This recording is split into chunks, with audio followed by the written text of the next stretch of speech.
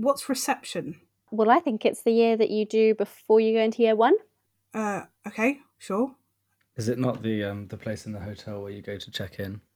No, I think it's what you need, isn't it, for your mobile phone when you've got yourself lost hiking.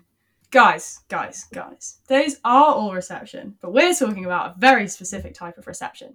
In terms of classical reception, reception basically means the portrayal of the ancient world in later time periods. So if we're talking about reception today, we might talk about some of the sort of books that have recently come out about the ancient world, like Madeline Miller's The Song of Achilles is a reception of that story from the ancient world.